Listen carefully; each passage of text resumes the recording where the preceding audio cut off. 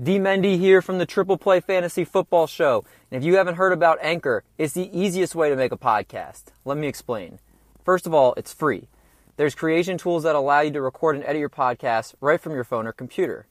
Anchor will then distribute your podcast for you, so it can be heard on Spotify, Apple Podcasts, and many more. You can make money from your podcast with no minimum listenership. It's everything you need to make a podcast all in one place. Download the free Anchor app or go to anchor.fm to get started. The Triple Play Fantasy Football Show is live. Let's go.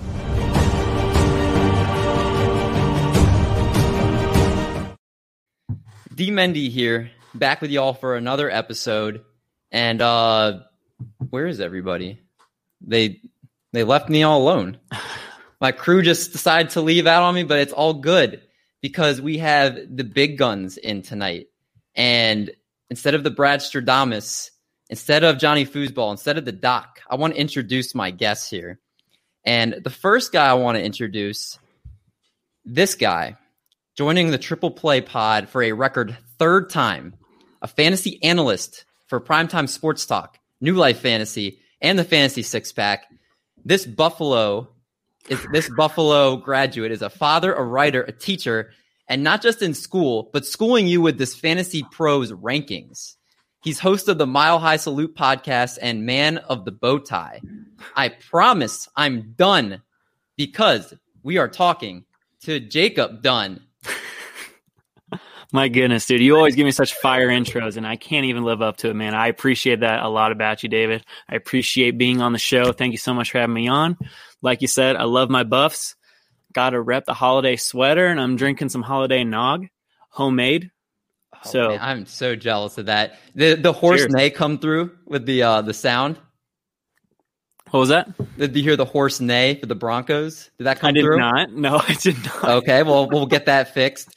But Jacob, I feel like if I have you on much more, I'm going to have to pay you for your services because you've come in and been a good part of this show. So I'd have to put you on the payroll in the future. I would never charge you, brother. Free of charge, always.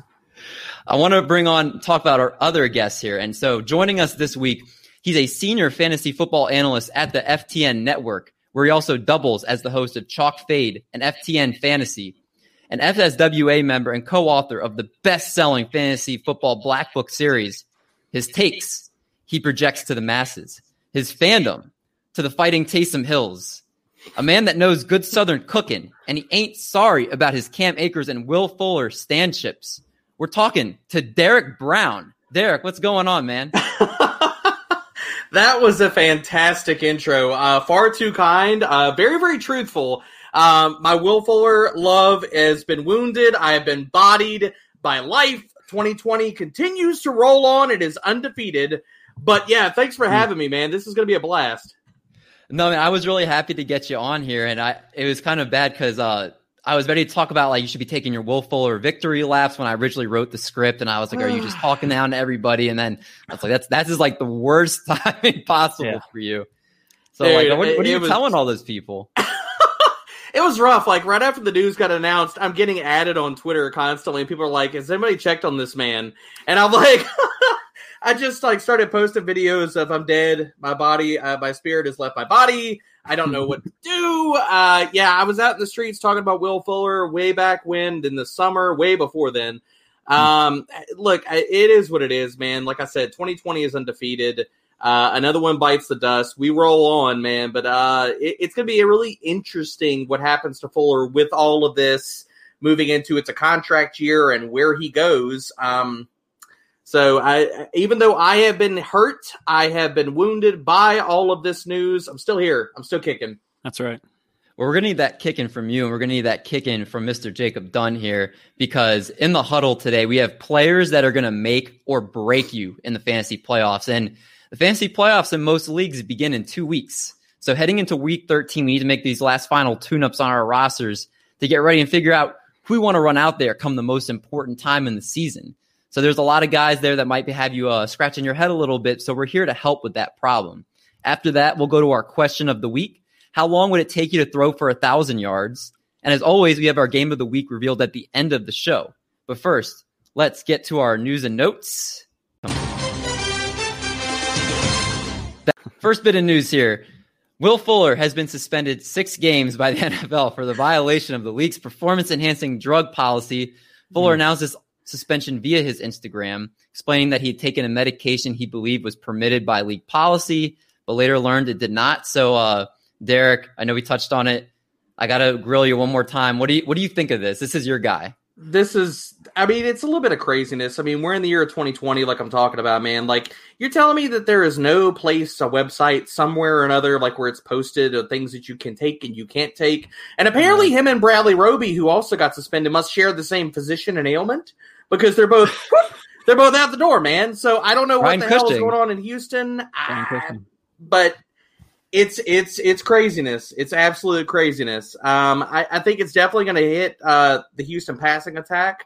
I mean, who else? What bodies do they have left? I mean, Fuller's gone. They released Kenny Stills. Randall Cobb is out for a few weeks. Yes, I know we talk about, and people have mentioned Kiki Kuti, and it's like, we've tried to make him a thing. I know Bill O'Brien's gone, but he still wasn't a thing on Thanksgiving. So I think it might open the door for Jordan Akins. I'm really curious on, are we going to see more targets funneled to him? He's played about 50%-ish out of the slot this year. I definitely think if there's any way that gets a bump for Fuller being gone, because now Brandon Cooks is going to have to deal with primary coverage.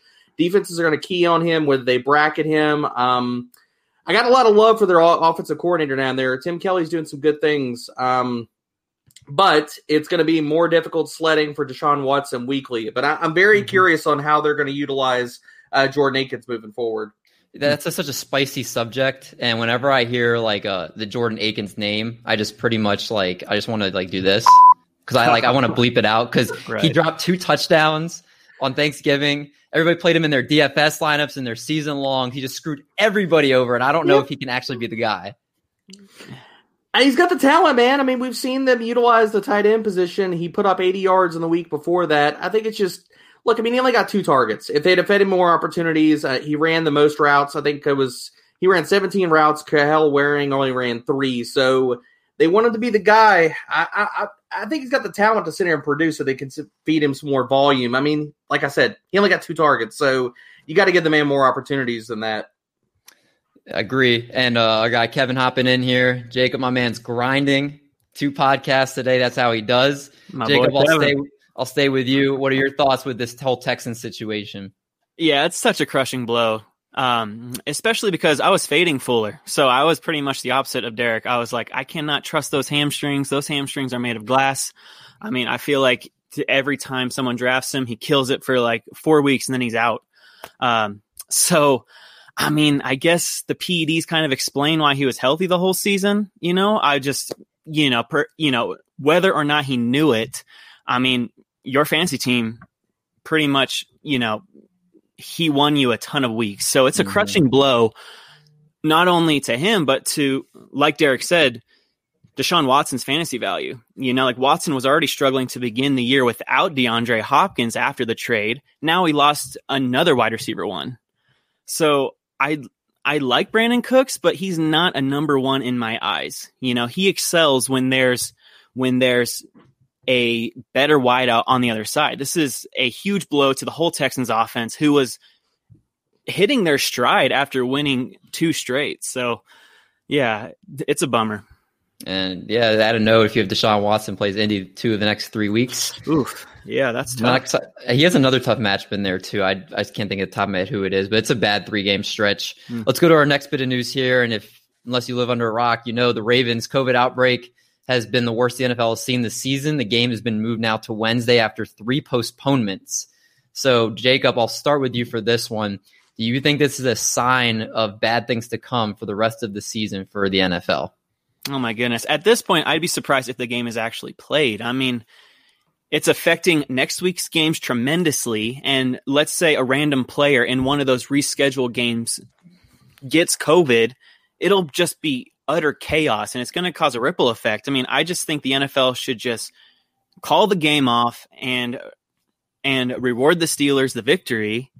And it would just save a lot of misery, a lot of rescheduling, a lot of risk. I agree. And to be honest, I'm not just wearing this hat because it's cold in Baltimore right now. I have my mask right by my desk because it's really bad here.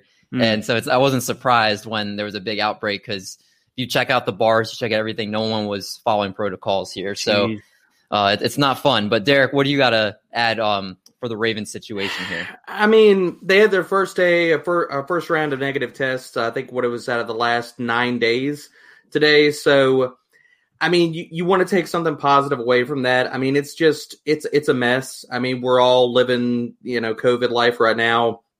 I think it just shows you that, like, the choices that we all make and how those impact others. I mean, all of this stemmed from a strength coach supposedly having symptoms, not wearing a mask, and how this just spread like wildfire through an entire roster. So if they continue to have negative tests, I mean, I get the NFL wanting to press forward through the game. I am not the master medical director of all things NFL with protocols and things of that nature.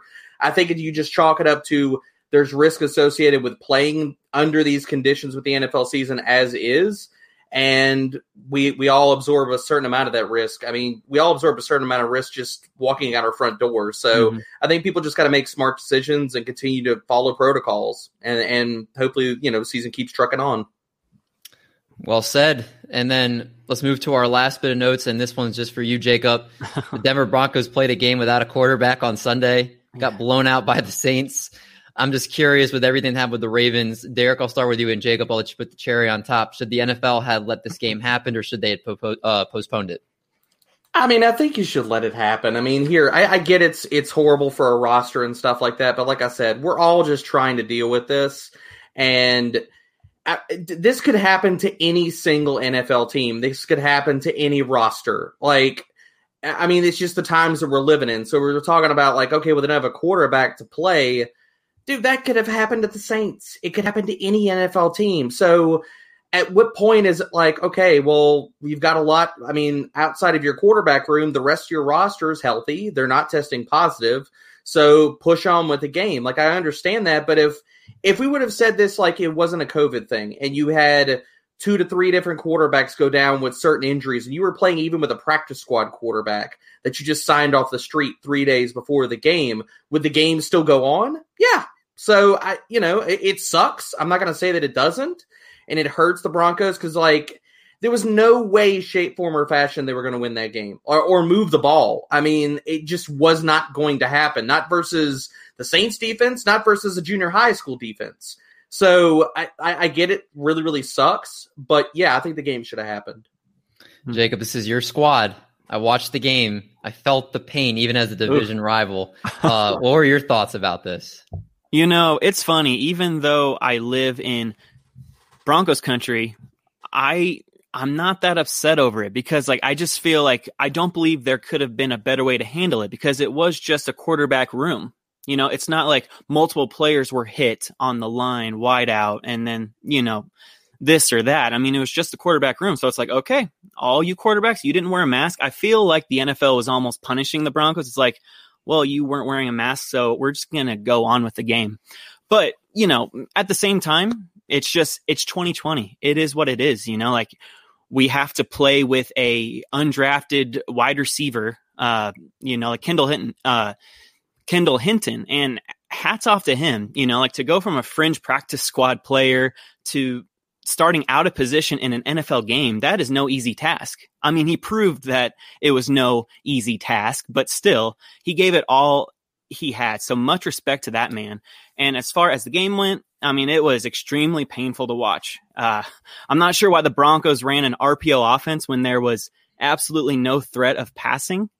The offense should have just been Hinton either running the ball or handing it off. I'm not sure why he didn't run more. All he did was hand the ball off, which the Saints absolutely knew what he was doing. Like, there was no threat of anything else. So it was very weird, but it was very 2020.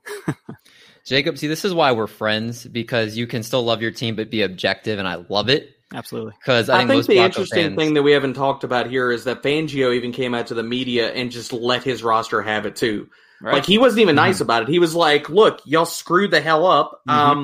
This is what's up. And I think some of the head coach's words and the fact that he wasn't, like, in the media, and Fangio is known as like a player's coach. Like, he's all in the trenches. He's all about it, man. Right. And if he is willing to sit here and come out in the media and be like, I screwed up, that's what's up. Like that, I think that tells us, that speaks volumes on top of all of this too.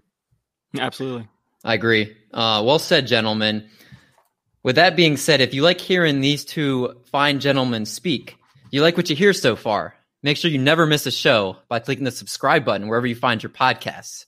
Want to hear more Triple Play? Great news for you. We have a fantasy baseball and a fantasy basketball show that you can check out, available anywhere you get your podcasts. If you're enjoying the content, how about lighting up the Apple Podcast app with a 5-star rating and review of the show? Check us out on Twitter and Instagram at Triple Fantasy. Eric and Brad run our social media and provide daily questions, annoying gifts, and of course, our weekly episode drops. So guys, story time. I heard that divers went in the ocean yesterday and they found the lost city of Atlantis. So stay with me on this one. They met a lot of mermaids and some mermen. The city was beautiful and so clean and futuristic. There was one thing that divers found, and it was a treasure chest. Now, it wasn't easy, but the divers were able to sneak in without being seen and brought the treasure chest out, brought it up to surface. They hammered it open, and when they got up and they saw what it was inside, do you guess what they found? They found the Triple Play podcast feed, T-shirts as far as the eye could see. It's just merch and Triple Play products everywhere. I don't make this stuff up. It's in the news. Look it up. Wow. We have fans down there, so you should be too. We want to keep you entertained, but it starts with you. Thank you, the loyal player, for your listens each and every week.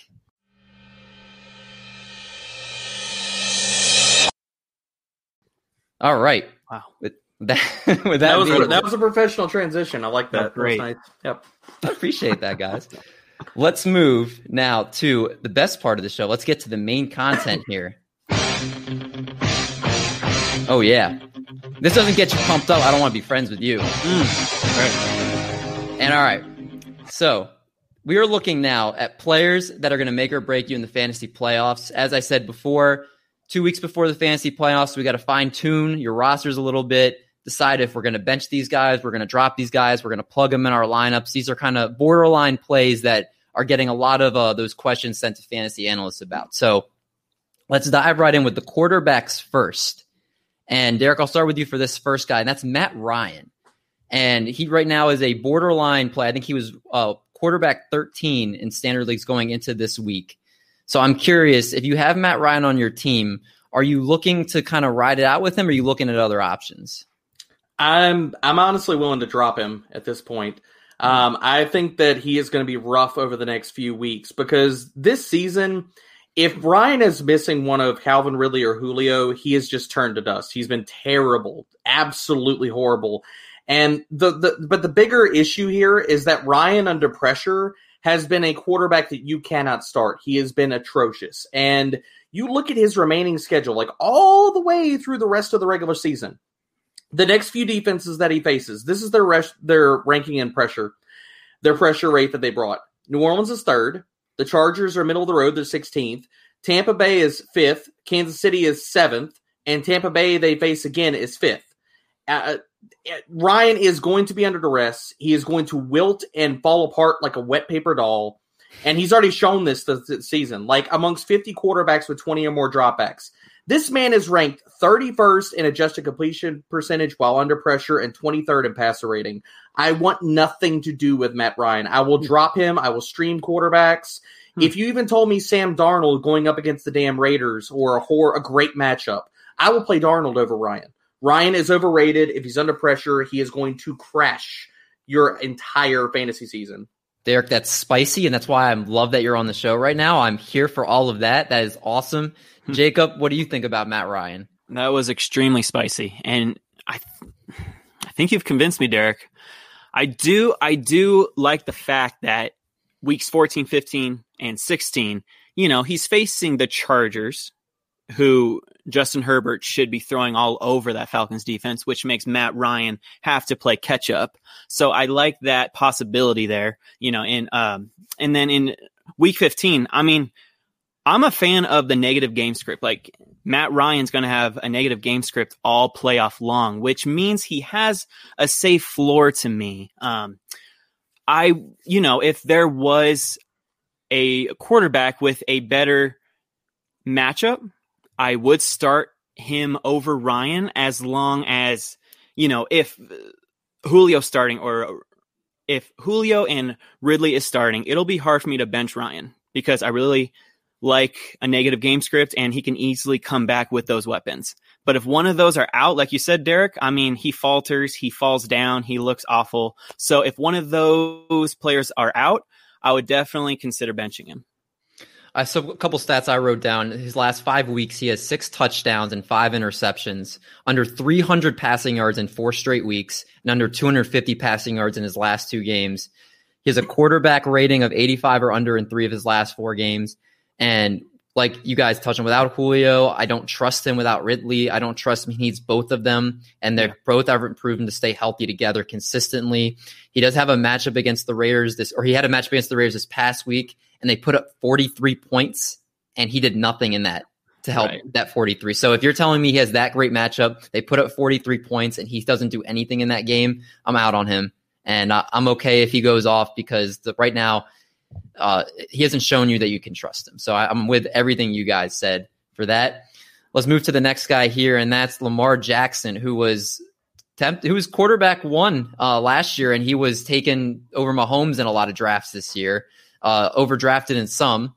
And I'm curious, Jacob, what are your thoughts if you have Lamar Jackson? The trade deadline is come and gone, so you can't necessarily trade him. If you have an option like Justin Herbert, or if you have even a lesser option, are you confident in playing Lamar Jackson in any type of situation? So I am very much a floor guy, and I think that Lamar Jackson boasts one of the highest floors, in the quarterback position, despite like a subpar year and he's not putting up those video game stats, he's still a weekly top 10 option to me. He's averaging 57.5 rushing yards per game and has 3 rushing touchdowns on the season. You can automatically bank on 6 to 10 points each week on the ground alone. Of course, the problem is his passing, but it still hasn't been awful. He's just not doing a ton of it. He's completing 63% of his passes and averaging almost 200 yards a game, with a 15 to 6 touchdown to interception ratio. That's not terrible. He faces Cleveland, he faces the Jacksonville Jaguars in week 15, and he closes it out against the Giants. So I like Lamar Jackson's rest of season outlook despite his subpar play this season. Derek, what are you drinking, my man? Oh, it's whiskey. Usually, if I'm not going the top shelf stuff, like Eagle Rare or Angel's Envy or something like that, it's honey whiskey. So I'm rolling with some cheap honey whiskey tonight. So Jacob's got his eggnog, you've got your honey whiskey, and I just have water. What am I doing with my life right now? I don't know, man. Like, you didn't come prepared? Come on, man. I'm a screw up, man. It's cold outside. You got to stay warm somehow. Besides the beanie. I'm taking notes from the pros here as we're podcasting here. So, Derek, I'll stay with you. What are your thoughts on Lamar Jackson? I don't think you're going to find a better option on the waiver wire, both for ceiling and floor. I mean, Lamar has been bad this year as a passer. There's no doubting that. I mean, the guy is 26th in on-target percentage. He has the 12th highest bad throw percentage in the NFL amongst quarterbacks. So, as a quarterback, he's been not great. Not great at all. Those are not good numbers, Bob. Right. But if you look at him as a runner and the matchups he has coming up, whether what they do with that Cowboys game, I think they'll probably play it. That's obviously a fantastic matchup for him on the ground. Whatever he does as a passer is obviously great, because really playing Lamar at this point, considering what he's doing, or what I'm really illuminating to you is what he's not doing as a passer, you're playing him for his rushing equity. I mean, dude, we just saw Taysom Hill pull his best Tim Tebow impression in Denver and basically do not a damn thing as a passer, but he gets 2 rushing touchdowns and he falls into a QB 11 week. Lamar Jackson, for that reason only, is a guy that you're not benching at this point of the season, not unless you just happen to luck into picking up off the waivers like somebody like a Justin Herbert, who is, he's got a top 5 type ceiling weekly. Besides that, you're rolling with Lamar. I mean, Dallas, you're not worried about them on the ground. Cleveland, he can get over on them. if we're looking at passing matchups that add to that floor, Jacksonville doesn't have a damn corner to save their life. Like, they're rolling out guys that can't cover for shit at this point. And then you look at the Giants he gets in the fantasy championship week. If they're going to, let's just, and we're prophesizing here. If they get Mark Andrews back and they can get Marquise Hollywood Brown off of Bradbury, which is not hard because they move him around the formation, I think Lamar Jackson is going to pull in some top 10, top 12 weeks. I think that you can't bench him. Your options are probably not better with what you have on your bench or what's on the waiver wire. So, yeah, you got to stick with Lamar. Yeah, Derek, you hit on what I was going to say. His schedule is really juicy. Yeah. But you look at the yards, he's thrown for 200 only twice since week 2. But you look at his rushing volume, he has 11 or more attempts in 4 straight games. His schedule, as Derek said, does soften up a little bit. So, I'm in on him. I actually traded Josh Allen for him. And that was strictly looking at the matchups. That's for fine, because Allen's schedule is terrible. Exactly. It's horrible. That's all I'm buying in on that. Right on. So we'll hopefully fingers crossed for that one. But let's move to our last quarterback here, and that's Ryan Tannehill. Ryan Tannehill thrill earlier in the season, but hasn't looked too great recently. Derek, what are your thoughts for Ryan Tannehill going forward? I'm willing to ride it with Ryan Tannehill. I mean, the part about it, what the Titans offense is predicated on with the passing is they don't throw deep. It's all play action, and they need an offensive line to be able to set some of that up with the running game. And you've seen their offensive line was decimated by injuries. Not this last week, but the week before. Saffold was out. Ben Jones has been banged up. They were also missing another offensive lineman. We know Taylor Lewan is lost for the season. I think that Tannehill will go as his offensive line health is going. And with Tannehill, he's not chucking the ball deep right now. Like, he's 32nd in deep ball percentage amongst quarterbacks with 10 or more dropbacks right now. So you really look at, okay, Tannehill's matchups moving forward. How do these defenses fare versus short area passing? Because it's all yak. It's all based off of play action. So Cleveland this week, I love Tannehill this week. They're 23rd. They're missing Denzel Ward. I don't know if they get Myles Garrett back or not, but they can't pressure worth a shit. It doesn't matter if they have Myles Garrett or not. So I love that matchup. Then he gets Jacksonville. I talked about their corners are horrible. They're 14th. Literally, he does not face a team that's better than middle of the road on short passing, like for the rest of the season. Detroit's 19th. Green Bay's 18th. Even if you went to week 17, Houston is 32nd. So I'm in on Ryan Tannehill. I think he's got the weapons to do some damage here. I think as long as the offensive line holds up and they have a healthy line rolling down the stretch, I think Ryan Tannehill is going to be a top 12 quarterback for you. So, Jacob, I'll let you hop in a second. I am curious, Derek. So 4 touchdowns in his last 3 games. Obviously, he's slowed down. But are you concerned at all for the horse in the backfield, Derrick Henry? It is Derrick Henry season right now. Like, when it gets cold, you hear him outside. It's his time, and he has Cleveland, Jacksonville, Detroit, Green Bay, and Houston, all teams that are god awful against the run. I'm just wondering if they're just be like Derrick Henry, 30 carries a game here on out. Ride us in. Like, are you concerned about that at all? I'm a little bit concerned about that, but you've seen some weeks where Derrick Henry is smashed, and so has Ryan Tannehill. Like, if the Titans put up points, even their low-volume passing offense, Ryan Tannehill still put up some good numbers, man. So I think that there's a ceiling for both of them, because if Ryan Tannehill gets there, it's based off of A.J. Brown taking, like, short screens or middle of the defense passes all the way to the damn house. So I think that, yes, your point is absolutely valid. Like, I was in on the big dog last week. I'm in on the big dog all the rest of the season. Maybe not this week, because Cleveland is actually pretty damn good at stopping the run. But I firmly understand the process here, because Derrick Henry can smash them in the mouth. The thing that you look for to be able to be in on Ryan Tannehill with those offenses is, can those offenses push the Titans on the other side to do something besides just run the ball? The Packers can do that. Watson in week 17, we think that he can do that. The Titans' defense is not something that you need to fear. Detroit, if we get Kenny Golladay back and Stafford has a full host of weapons to throw to, they can do that as well. Now, Jacksonville, yes, they're left for dead. I'm not. Derrick Henry can run all over them. He always destroys Jacksonville. But Cleveland this week, they have the weapons. They got Nick Chubb. They could push the Titans to throw the ball and do something besides just hand it off to Derrick Henry 30 times a game and play slow. So part of it is diving into the offenses on the other side of the ball, and will they be able to push the Titans to do something besides just run the damn ball? Jacob, what do you think for Ryan Tannehill?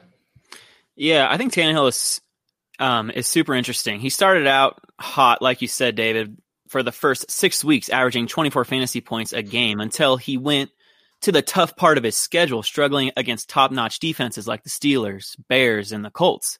You know, he's back to producing low-end quarterback one numbers and has a very easy playoff schedule facing, like you guys said, the Jags, the Lions, the Packers. I mean, the Jags have proven that they are at least a little bit competitive despite the quarterback turnover, and I only like to start the fantasy quarterbacks when I know that they're going to be in a competitive game because, like you said, if they're not, Henry's just going to take all the carries, and he's going to have like a 10 for 15 day for 100 yards and maybe a touchdown, you know? So I like the teams to be at least a little bit competitive, which the Jaguars are proving to be, you know, especially with James Robinson. He's keeping them in games right now.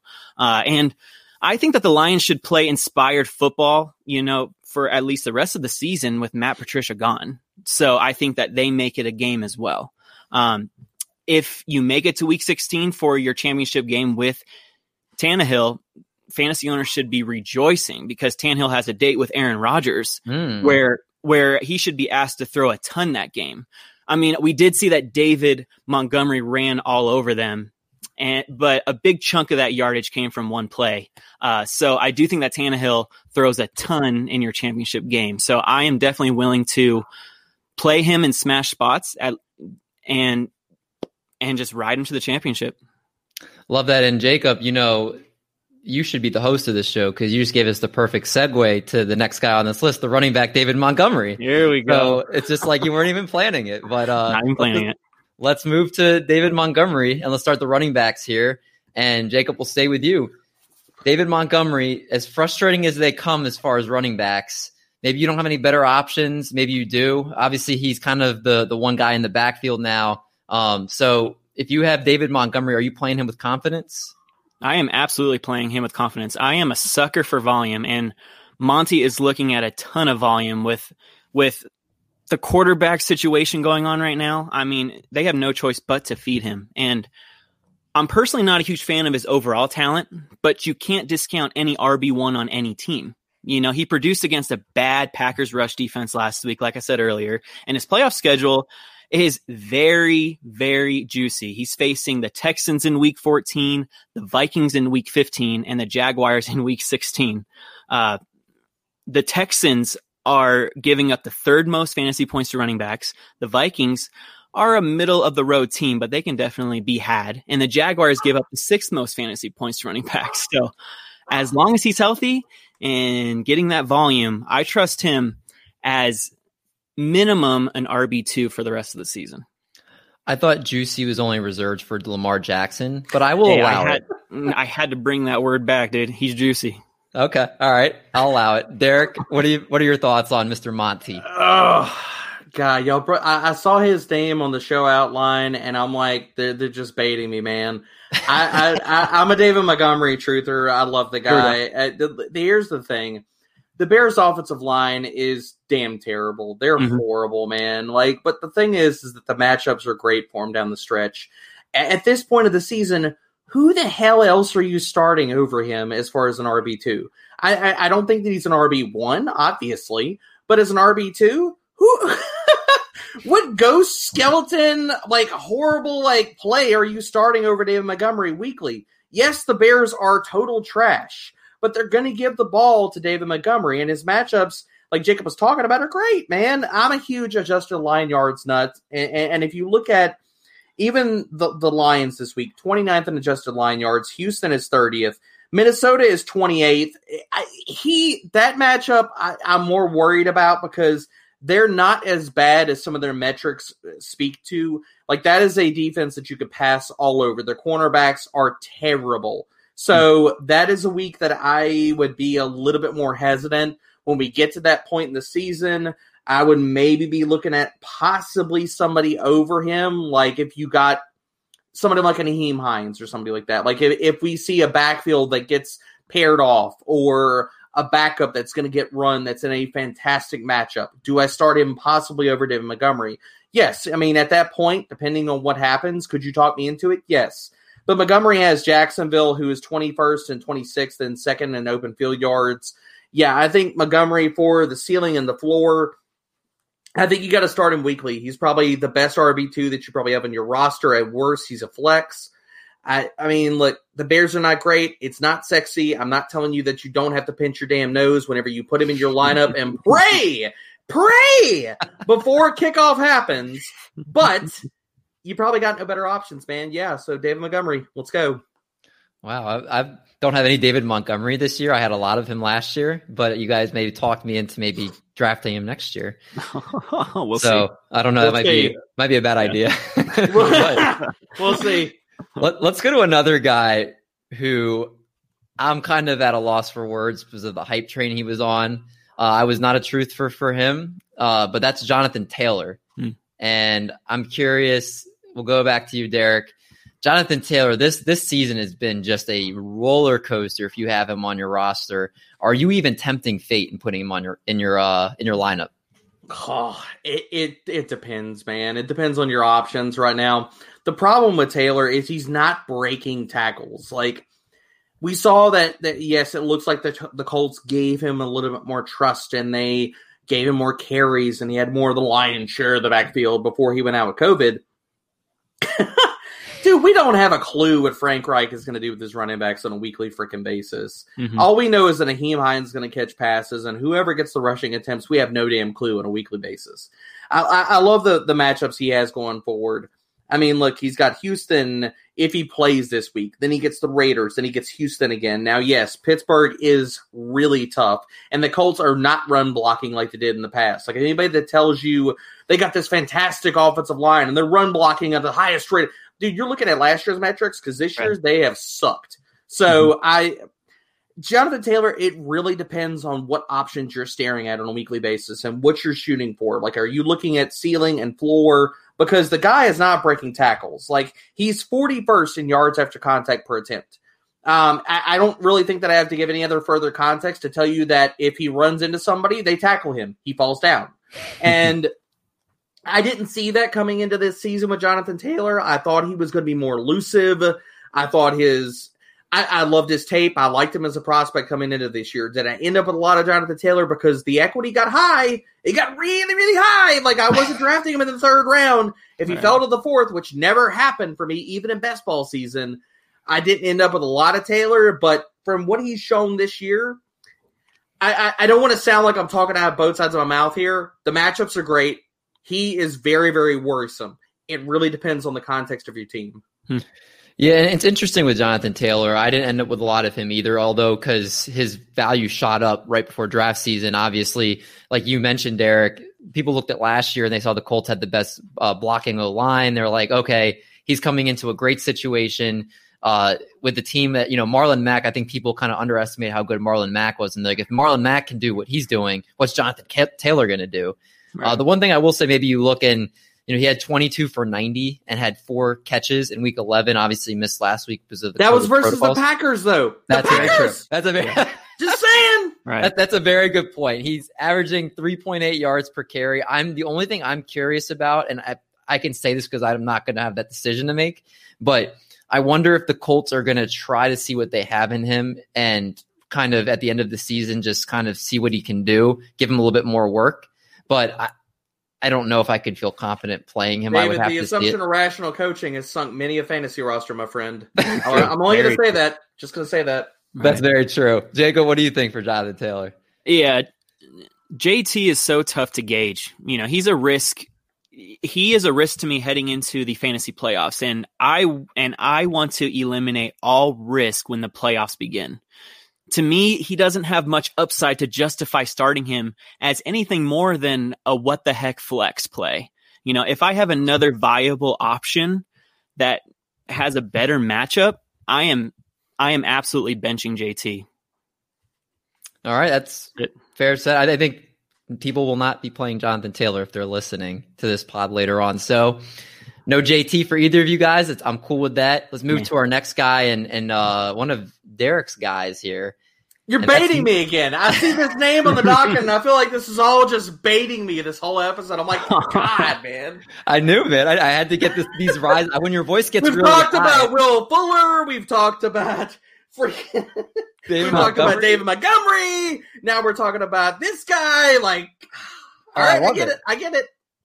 So, Jacob, I'll start with you because I'm going to let Derek put the cherry on top for this combo. Derek Akers, Cam Akers, had 9 for 84 and a touchdown last week. I've had him on a couple rosters on my bench stashed all season, hoping this was going to happen. He had a touchdown the week before. Also, he's looked like the most effective back, but he's in a three-headed monster timeshare. Sean McVay is the coach who doesn't seem to like to commit. Are they teasing me, Jacob? Are they just are they baiting me to put him in and just going to have me punching the wall in my house? Like, what's going to go on with Cam Akers here? You cannot trust him going into the fantasy playoffs. There's just no way. As long as Darrell Henderson is alive and he is taking away half of his carries, you cannot trust Akers because you can't trust him to bust out a 67-yard run once a game. If he didn't bust out that run, he probably would have just had as many yards as Darrell Henderson, who only had 19 yards this game on 10 carries. For some reason, Sean McVay loves to trot out Darrell Henderson and just watch him plod, just run in the mud all game. Brings in Akers, and Akers is electrifying, and then takes him out and goes, "Oh, I'm bored of Akers. Let's just put Henderson right back in there, and let's just not move the ball." It's extremely maddening. And I'm a little bit upset because I do have him in a dynasty league and I do have him in a redraft league as more of a lottery stash in hopes that McVay would smarten up. I don't know a better way to put it. But like Derek said about Frank Reich, I mean, you just can't. We're not the head coaches. If we were the head coaches, we would probably be a lot smarter and just play all of our fantasy guys. But there's something that McVay sees in Akers. He just doesn't trust him or something. He doesn't trust Akers to block or something. I don't know why Akers isn't the workhorse back yet, but he's nothing more than a lottery stash to me right now. And they also have, if you're watching right now, you can see my arms, but if you can't, he's a vulture. They have Malcolm Brown's a vulture who will just go in there and just anytime they're close, that's who they're giving the ball to. So, right. Derek, I know you're itching. Go ahead, tell us about Mr. Akers. Gosh. Cam Akers is a damn stud, dude. I don't know what else to say about it. He is legit. He's so freaking good. Mm-hmm. When I hear Sean McVay talk about he needs to get better and things he's doing without the ball in his hands. And it's okay, well, first of all, put the damn ball in his hands and let the man work. Because amongst 75 running backs with 30 or more rushing attempts, the man is 11th. 11th!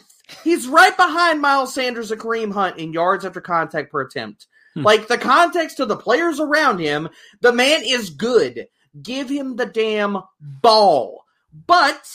we're talking about Sean McVay. Yes, I think it all comes down to pass pro. I don't think that he trusts Akers in it. I think that they trust Malcolm Brown in that role whenever they get down or they are facing teams that can pressure because Jared Goff falls apart. He is basically the younger clone of Matt Ryan. He falls apart under pressure. Mm-hmm.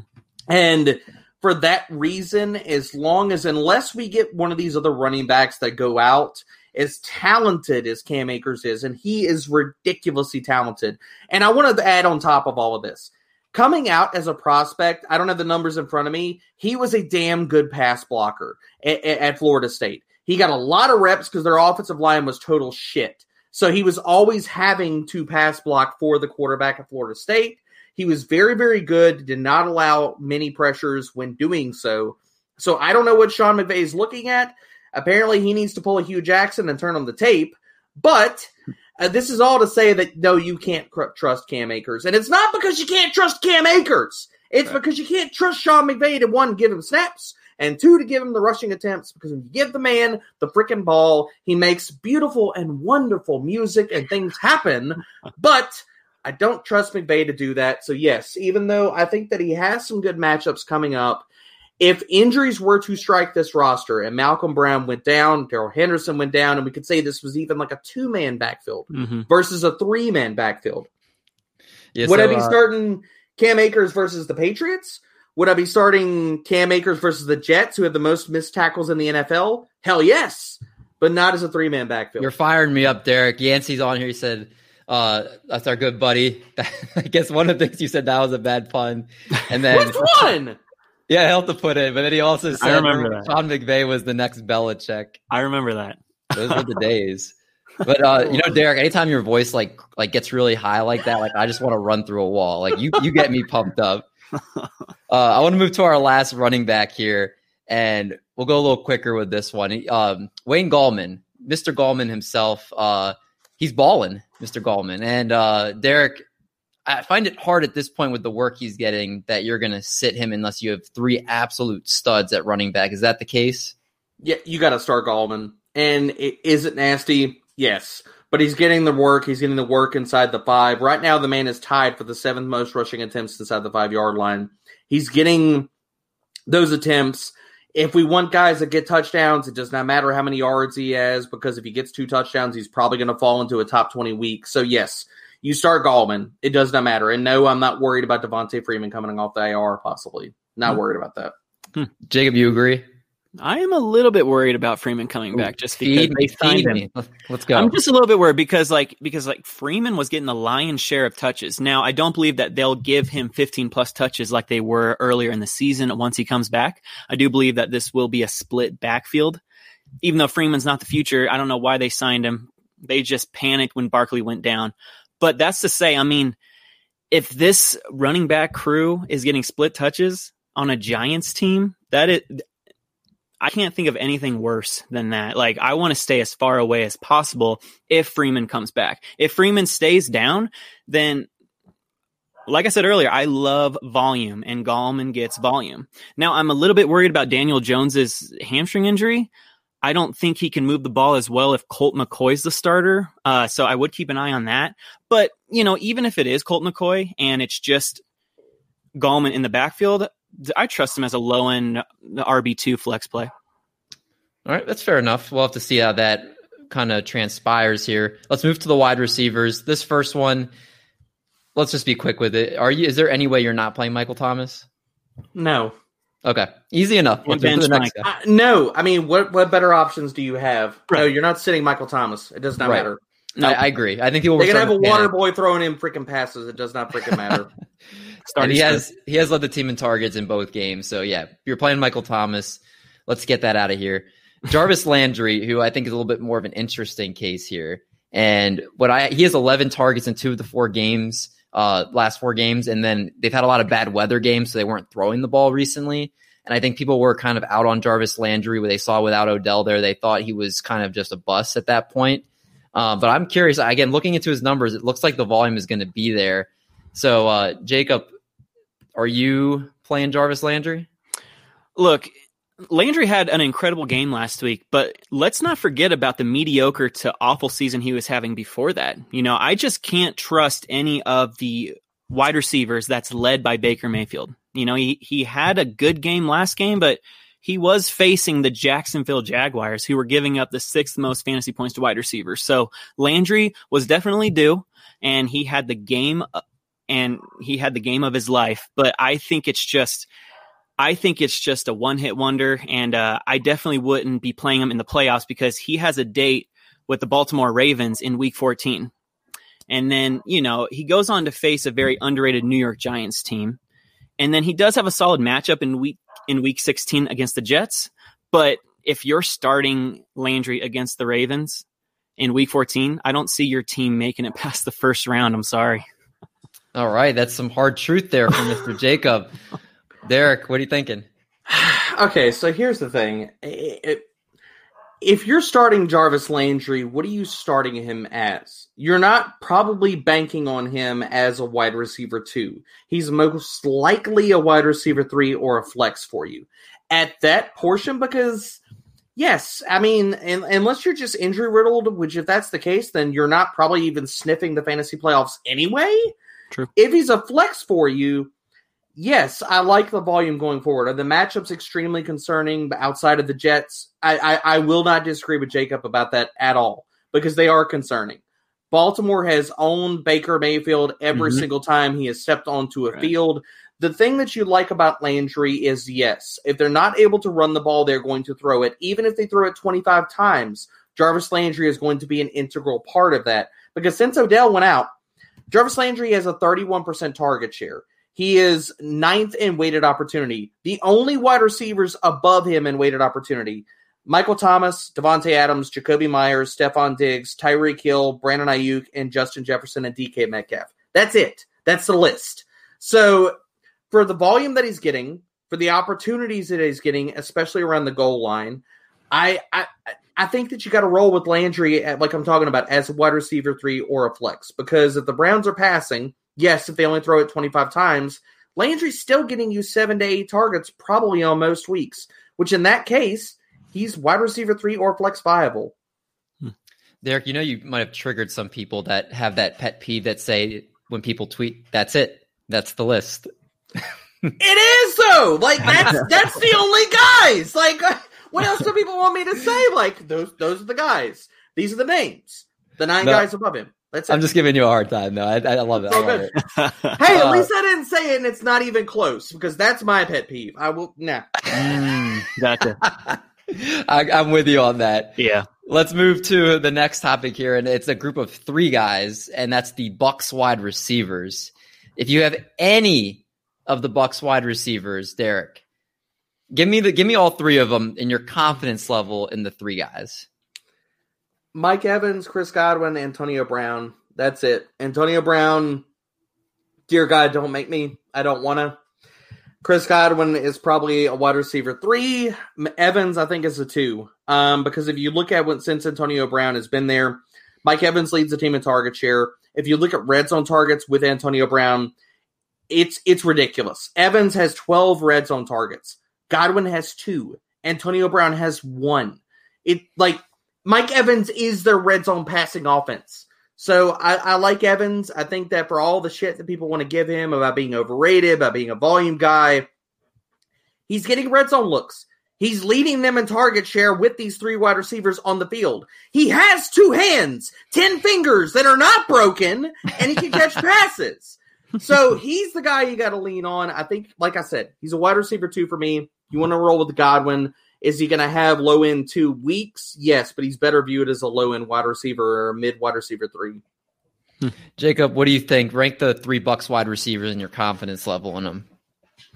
So I think it depends on your scoring format. If this was a PPR league, it's Godwin, 100%. If it's a standard or a half-point PPR, I'm going with Jacob. The year is 2020. Who the hell is playing standard? What? Well, I who's playing know standard?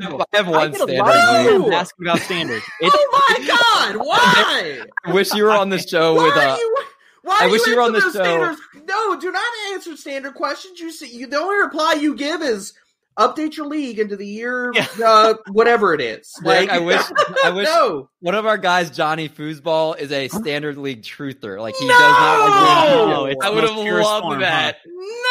No. Hell no! Like, I love it. God, Oh no. man, go ahead, Jacob. What are your thoughts? I mean, okay, so Sorry, my bad. no, you're good. I love it. No. I agree with you. I don't like standard. Half PPR is as low as actually. I think that's a good balance. But saying that, Godwin is the most trustworthy wide receiver for me, just because he plays in the slot. Evans disappeared earlier in the season, but like you said, when AB came, when AB came, he had some blow up games, and he's been a consistent wide receiver 2, wide receiver 1 guy. So I look at Godwin and Evans very evenly rest of season as a wide receiver 1, 2. Now, AB is someone that I cannot trust at all, just because They tried to force feed him the ball a few weeks back. They gave him 13 targets, and on those 13 targets, he got like 57 yards. I mean, like, I think they learned their lesson because last week he only received 3 targets and caught 2 of those for 11 yards. So AB is not someone that I'm excited for. I wouldn't mind outright cutting him for like a future defensive streamer if you want to get ahead, if that's your game. Like, I just don't want AB on my roster. It's Godwin and then Evans for me, but they're very close. Yeah, I mean, Evans basically has been very touchdown dependent for the most part this season. And Jacob, like you brought up, Antonio Brown had 13 targets in week 12, but he only had 3 against Kansas City in a catch-up game. So at that point, like, and you see the catch-up with Kansas City pun I just did there. That shouldn't go underappreciated. But both Evans and Godwin. Where's the drum set when you need one? Should be on my soundboard somewhere. But both Evans and Godwin, I think, are, to me, I could see Evans as a wide receiver too. But I would feel a lot more comfortable to flex. Godwin is still getting a lot of volume. Last year he was getting 11 yards a target and 15.5 yards per catch. This year it's down to 9.1 yards per target and 11.3 yards per catch. And those air yards targets are basically, he's getting 8.2 yards for air yard target, which is putting him in the Jamison Crowder, Jarvis Landry, and Tyler Boyd territory. So that's what he's turned into this season, which is good, better for PPR, but at the same time, he's not producing like the wide receiver you drafted. So it's not that good for standard, I hear. There, you need to update your bio, be like standard league hater or something like that. Yeah. I mean, it is what it is, man. Yeah, everybody's got their monikers to roll with and fly with, and I guess that's mine. It's all good. That's all good. Well, let's touch on these last 2 guys here because they both play a position that no one likes talking about, and that's tight end. We'll just group them together. We'll talk about both real quick. Jacob, starting with you, and that's Logan Thomas and Jonnu Smith. If they're your tight ends, are you comfortable going forward, or are you just streaming the position every week? So I mentioned Logan Thomas as a streaming option this week, despite facing a very tough Steelers defense. You know, Thomas is averaging 5.5 targets per game for the whole season and has at least 4 targets in every single game this year. And that type of volume at the tight end position is rare. So he may be inconsistent with his production, but that weekly potential targets makes him a viable option in all leagues if you don't have one of those top tier tight ends. I agree. Yeah. One thing about Logan Thomas that it's frustrating is he still does lead tight ends in routes run. So he's actually still going out for a lot of passes too. He's not blocking as much.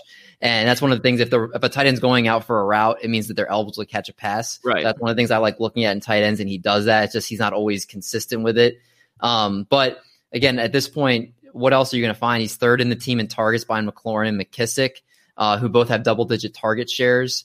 But and he also will throw and run occasionally too, which can give you those extra points. And I think he's probably better than most of the streaming options.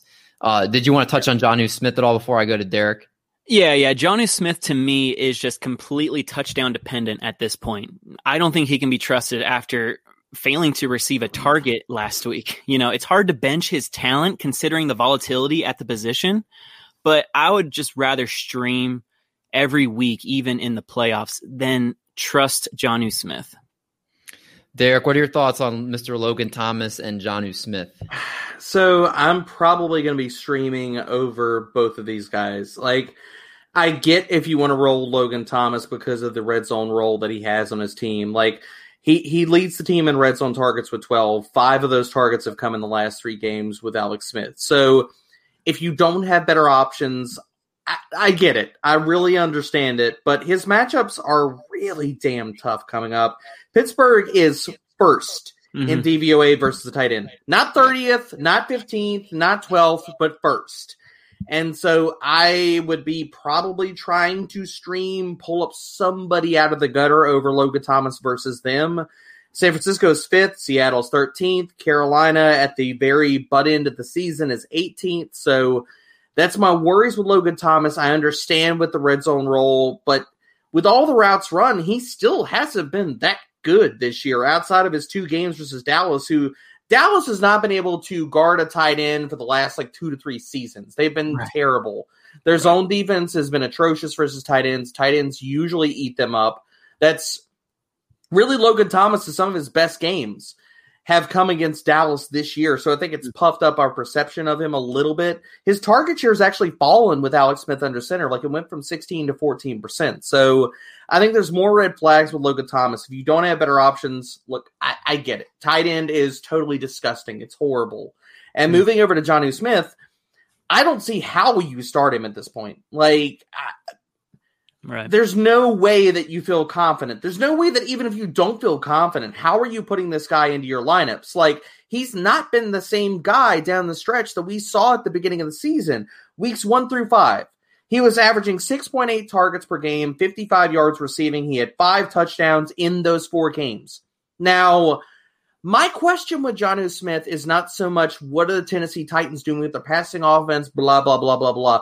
A guy that is that integral for the first few weeks of the season, and some of those were played with A.J. Brown. Everybody points to whether it's Corey Davis or whether it's A.J. Brown or that's the problem for his undoing.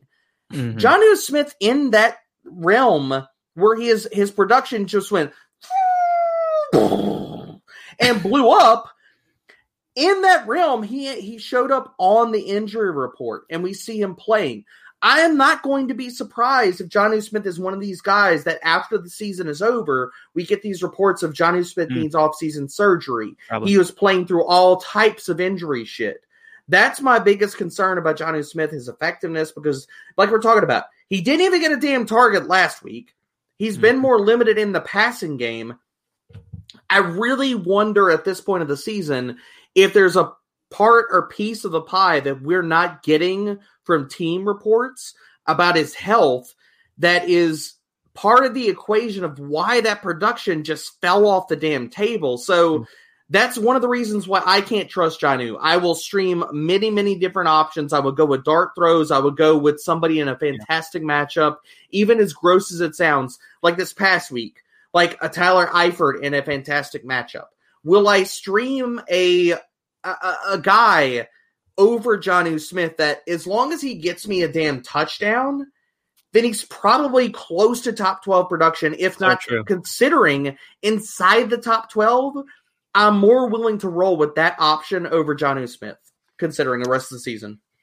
I agree. I mean, I think people are holding on to Jonnu because they look at how he was early in the season. They're just praying that he gets back to that, but you can't chase what was already happened. He's not a part of the offense right now, and that's just the reality. And, it's just like chasing dreams that don't exist. So I would just cut bait, move on, as these two said, and see what else you can find out there, because you never know what's out there in that Bear tight end market. But great job, gentlemen. I think we helped give a lot of people some good advice for their fantasy rosters now. So we're going to move now forward to our question of the week. Oh, yeah. You got Rick rolled into the question of the week. And our question this week is, how long would it take you to throw for 1,000 yards? So think about factors here. So you're outside and the clock starts. You have the football. So you think about how far can you normally throw, the amount of yards. Think about if your arm's going to get tired after a certain point, it's going to probably decrease some. Maybe you throw some underhand. If that timer goes, how long does it take before you hit the 1,000-yard mark when you're throwing it? So Derek, I'll start with you. I mean, I could chuck it a pretty decent amount, like 30 yards down the field or so, like 10 minutes, 5 minutes, somewhere around there. I think I'd be in that realm. That's a big difference, 10 and 5 minutes. I mean, I'd say 5 minutes. I mean, I think I could rip off a bunch of 30-yard throws in a really short amount of time. Okay. So 30. So basically you would do that in just a little over 30 throws then. Yeah. I mean, that's... I might have dad bod and I might not be able to run, but I can still throw a damn ball. You got to run after the ball after you throw it. What? You didn't say nobody was catching it and throwing it back to me. You didn't stipulate that. The running's part of the equation. You got to chase the ball after you throw it. Well, hell. Okay, fine. 15 minutes, then fine, because I'm the Byron Leftwich, at least at this point of my life. I could throw it, but I might not run too damn fast. So give me 15 minutes. Then he tripled his time after that. Love it. Well, I didn't hear that stipulation. You didn't tell me I had to throw it and then run after the ball. Like, I feel like I'm a poor kid playing catch by myself. What is this? How many footballs do you think we'd have? Unless we'd have like people just go run after you and go. I'm Jamal Charles. I mean, come on. I can't throw it up in the air and then go run and catch it. I mean, come on. What kind of budget do you think we have on this show? You got to do everything yourself. I mean, you can't hire like a 10-year-old or something. Like, give him a Snickers bar and tell him to catch the ball and throw it back. Me offering a 10-year-old a Snickers bar, I think is going to go really well. You hungry? Oh no, this just took a turn. That's not where I went at all. Oh, Derek, man, I don't know where you're going with that. Jacob, what are your thoughts? What do you think? Oh my gosh! So, are we talking about like a junior high size ball or an actual NFL ball?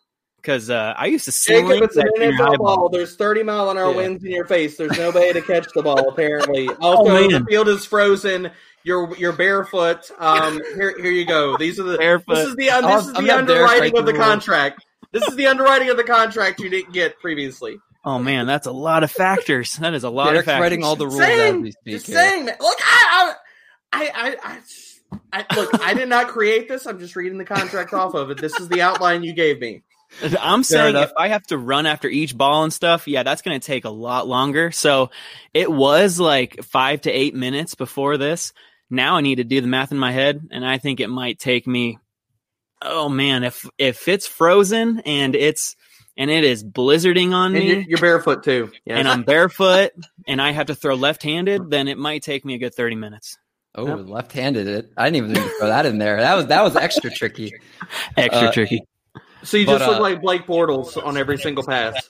I would love that. So I'm gonna hire Derek to retrieve mine when I throw it, and when I throw it and he brings it back to me, I'll probably say mine would probably be about 6 or 7 minutes. I'm just standing 30 yards away from a fence and I'm throwing it at the fence constantly. That's what's happening. That's what's happening. That's a loophole right there. That's actually I can't argue with that. That's a good loophole you found in our contract here. But those are great answers. Let's move to our last segment, and that's going to be our game of the week. It's time to do. Any Yu-Gi-Oh fans in the house? I was more of a Pokemon guy than Yu-Gi-Oh. Same here. Older brother was a big Yu-Gi-Oh fan. What about you, Derek? I'm a little bit older, man. So Transformers and G.I. Joes, bro. Sick. Oh, I feel like a loser now. I mean, good, man. What that could sounds I say? like so much. I've got Transformers inked on me, so it's all good. Oh, I love that. So this is one of the staples we've played here a couple times on this show, and that's the Twitter followers game. So what I have is 10 players that are not in the league anymore, and you have to guess their Twitter followers. Whoever gets the closest between you two will get the point. I have 10 players, so whoever has the most points after 10 wins. Fair enough? Sound easy? Let's do it. All right, sure. The high voice. And it's not Price is Right rules. It's not closest without going over. It's just whoever's numerically closer to it. Oh man, Make it easy. Oh, I right? guess it's good people are not watching this because I was wearing my mountain climber's uniform. But if it's not Price is Right, I'll take that off. It's okay. Love it. So first guy, running back, Michael Bush, old Raiders great, and we're gonna start with Derek. Oh hell, 54K. I'll go with 34K. Jacob is closer. It is 38.9K. You overestimated how popular Michael Bush is. I mean, what can I say? Jacob's up 1-0. Go to the next guy, the Ohio State wide receiver coach, Brian Hartline, former Dolphins great. Yeah. Jacob, we'll start with you. 18K.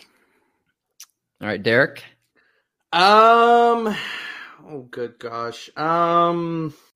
Sweet hell. I think I went too high. He's actually popular. I actually have talked to Heartline. Heartline follows me. It's up there, man. Subtle brag. Right? Well, humble 80, brag. It's 80 or 90. It's above 90K. What? You are right. It is popular, 100.7. Oh my gosh. Yeah. Incredible. Brian Hartline. Yeah, he was a nice little slot receiver when he was in the league. Yeah, dude, he's a baller. Good for him. We'll move to our next guy here, and we'll start with Derek. Ryan Grant, the former Packers running back. Oh, sweet Jesus. I remember him. 28. That was exactly my guess. I guess I'll take the under 27. Oh, Jacob, you should have taken the over. It's 103K. What? Wow! You poster country, dude. He does a lot on it. I looked at his Twitter yesterday. He has like 5 posts yesterday. Like, he's active. Wow. That's really surprising. Okay, then. Good for him. All right. Well, Derek took the lead now. He is up 2-1. We'll go to our next guy, and that's quarterback Matt Flynn, arguably the biggest bank robber in NFL history. Ooh, man. And we'll start with Derek we started with Derek for last one. We'll start with Jacob for this one. Yeah, Flynn definitely robbed the Seahawks there. Oh my goodness. Matt Flynn. There's no way he's active, is there? I mean, what else is there to do? All right, I'm going to go with 41,000. All right, Derek. So I'm going to rebut a little bit before I give you my number here. The biggest bank robber in history is actually Sam Bradford, sir, not Matt Flynn. I like it. That's a good thought. I digress. What was your guess, Jacob? 41. I'll go above. I'll go 52. You guys are bad with these guessing the over-under. It's 18.3 for Matt Flynn. Wow! Okay.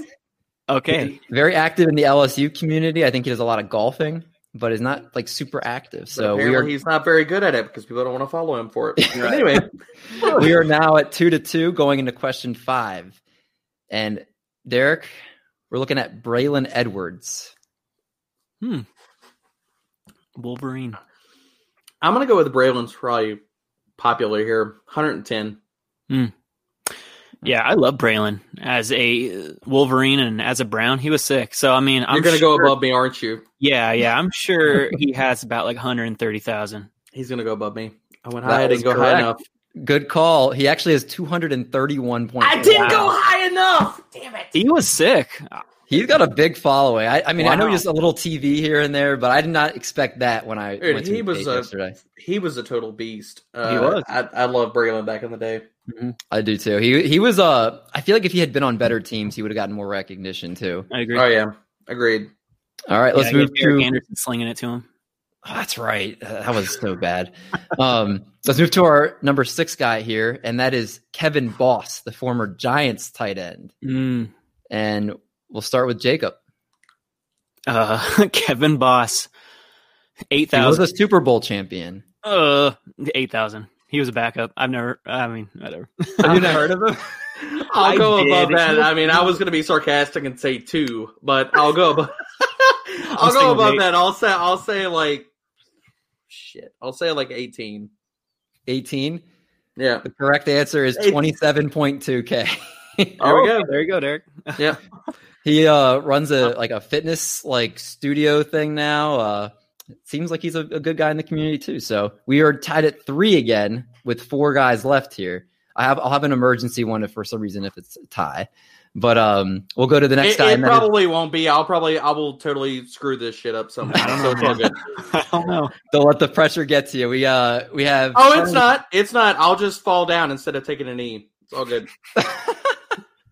All right, we have the next one, Charlie Batch, the former Pittsburgh quarterback. And we're starting. I was a fan of Batch. Man, he was my childhood. He was on the Lions and then the Steelers. I'm going to go, he's probably active. I'm going to go 94. 94, Derek? I don't want to make fun of Jacob and say that's a sad childhood, but geez. I remember watching him on Thanksgiving every year as a kid. He was awful, but hey, man, he's my Thanksgiving.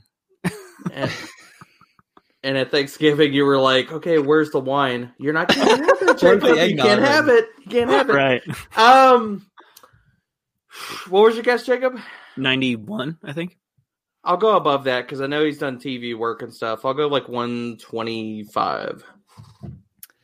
All right. Well, you went the closest barely, but it's 116.2.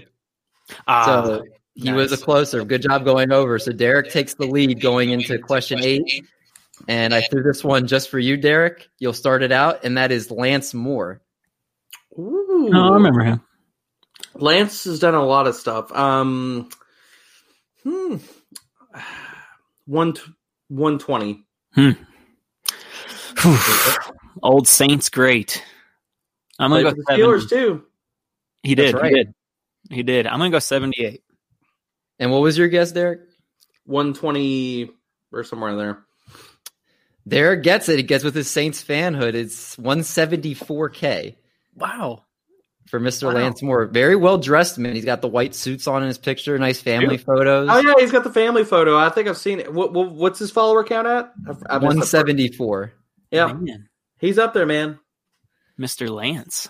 All right, Jacob. You need to come back from down 2 with these last 2. You got to do it. Shoot. This is pressure. Let's hope Derek doesn't go. I've already told you I'm going to lose this, Jacob. Come on, man. Let's hope he doesn't go Golden State Warriors 3-1. I've already prophesied this. I've told you. Probability in your favor, Derek. Next guy, former wide receiver Jericho Cotchery. Jericho. Cotchery. Who's Jericho? It's been so long, I forgot to say his name. I love it. Jacob, I think we're starting with you this time. Oh, man, I need the advantage of Derek going first. I'm going to – Jericho Cotchery, such a cool name. That's going to bump him up 30,000. I'm going to go 102. 102. All right, Derek, what do you think? I don't know, man. A guy that I don't know. I'm gonna say Jericho has 82. Jericho. Well, you both went way over. Oh, but Derek was closer, 26.8K. You can't trust a man that's named Jericho. You just can't do it, dude. Jericho, yeah, I definitely can't trust him. He needs to change his name to Jericho. Well, let's do the last one for fun, just so that I have it on here. And that's Robert Meacham, former Saints player there too. And I'll go to Derek first. Meacham, 54. Go 128. Robert Meacham has 6,414 followers. I love that you pulled out a random low total guy. That's hilarious. I was funny. But That's what I was hoping for. He hasn't been on Twitter since like 2016 or something. So I'm not shocked. Robert Meacham. Oh, wow, man. Derek blew me out of the water. No, he came to play. He knew the game. Well, he kind of played into a lot of Saints guys. I tried to fall on the sword, but apparently you wanted to beat me to it. Sorry, Jacob. I beat you to it, man. This is awesome. Man. Well, I want to end the show there. Jacob and Derek, I want to thank you both for coming on with me today. It was an absolute blast diving into these discussions. And Jacob, any projects, writings, or content you're working on you want to plug to the audience? Yeah, so you can find me on Twitter at Ain't Done Yet, and done is spelled D-U-N-N-E. I do a weekly streamers articles, Broncos game previews, and I do my weekly rankings as well, which I'm a part of the Fantasy Pro system. So if you guys want to follow me, and we can go through this crazy season together. But I just want to thank you, Nick, for having me on. It was a blast talking. Who's Nick? Talking fantasy. Oh my God. You're confusing me with other podos. David, I'm so sorry, bro. Where's the eject button on this thing? Can we just put out? Oh, man, I'm so sorry. I'm so sorry, David. Just for you, but no, go ahead. It's been a long night. I'm doubling up podcasts, but thank you guys for having me on. Thank you, gentlemen. It was a pleasure. Of course, Derek, same question for you, man. Any projects, writings, or content you're working on and want to plug? Because I'm going to just block Jacob out for a second. I don't blame you. Oh, that poor man is down to all his glass of nog. Cut him some slack. I know. I mean, he was not keeping up with Jericho Cotchery's followers on Twitter. I know. So you got to give this man a little bit of slack here. But no, yeah, you can follow me on Twitter at @dbro_FFB. All my content is spread across FTN Network at FTNFantasy.com, FTNDaily.com, and FTNBets.com. I have my 5 stats to know article coming out later this week, plus open offensive and defensive line matchups, as well as check out Fade the Chalk podcast. Myself and my co-host Adam Pfeiffer are rocking it 4 to 5 times a week, diving in every single Friday to the DFS game-by-game breakdown, man. So, yeah, all the things, all the stuff over at FTN Network. Make sure you follow both these gentlemen on Twitter. They're great follows. They'll help expand your fantasy football knowledge, and you might even get Jacob calling you Nick if you tag him. If you're lucky. Only if you're so lucky. But again, everybody, appreciate you guys listening. Make sure you subscribe. Make sure you 5-star the pod. Really appreciate that. Thanks for listening and watching. And everybody, wish you the best of luck in week 13.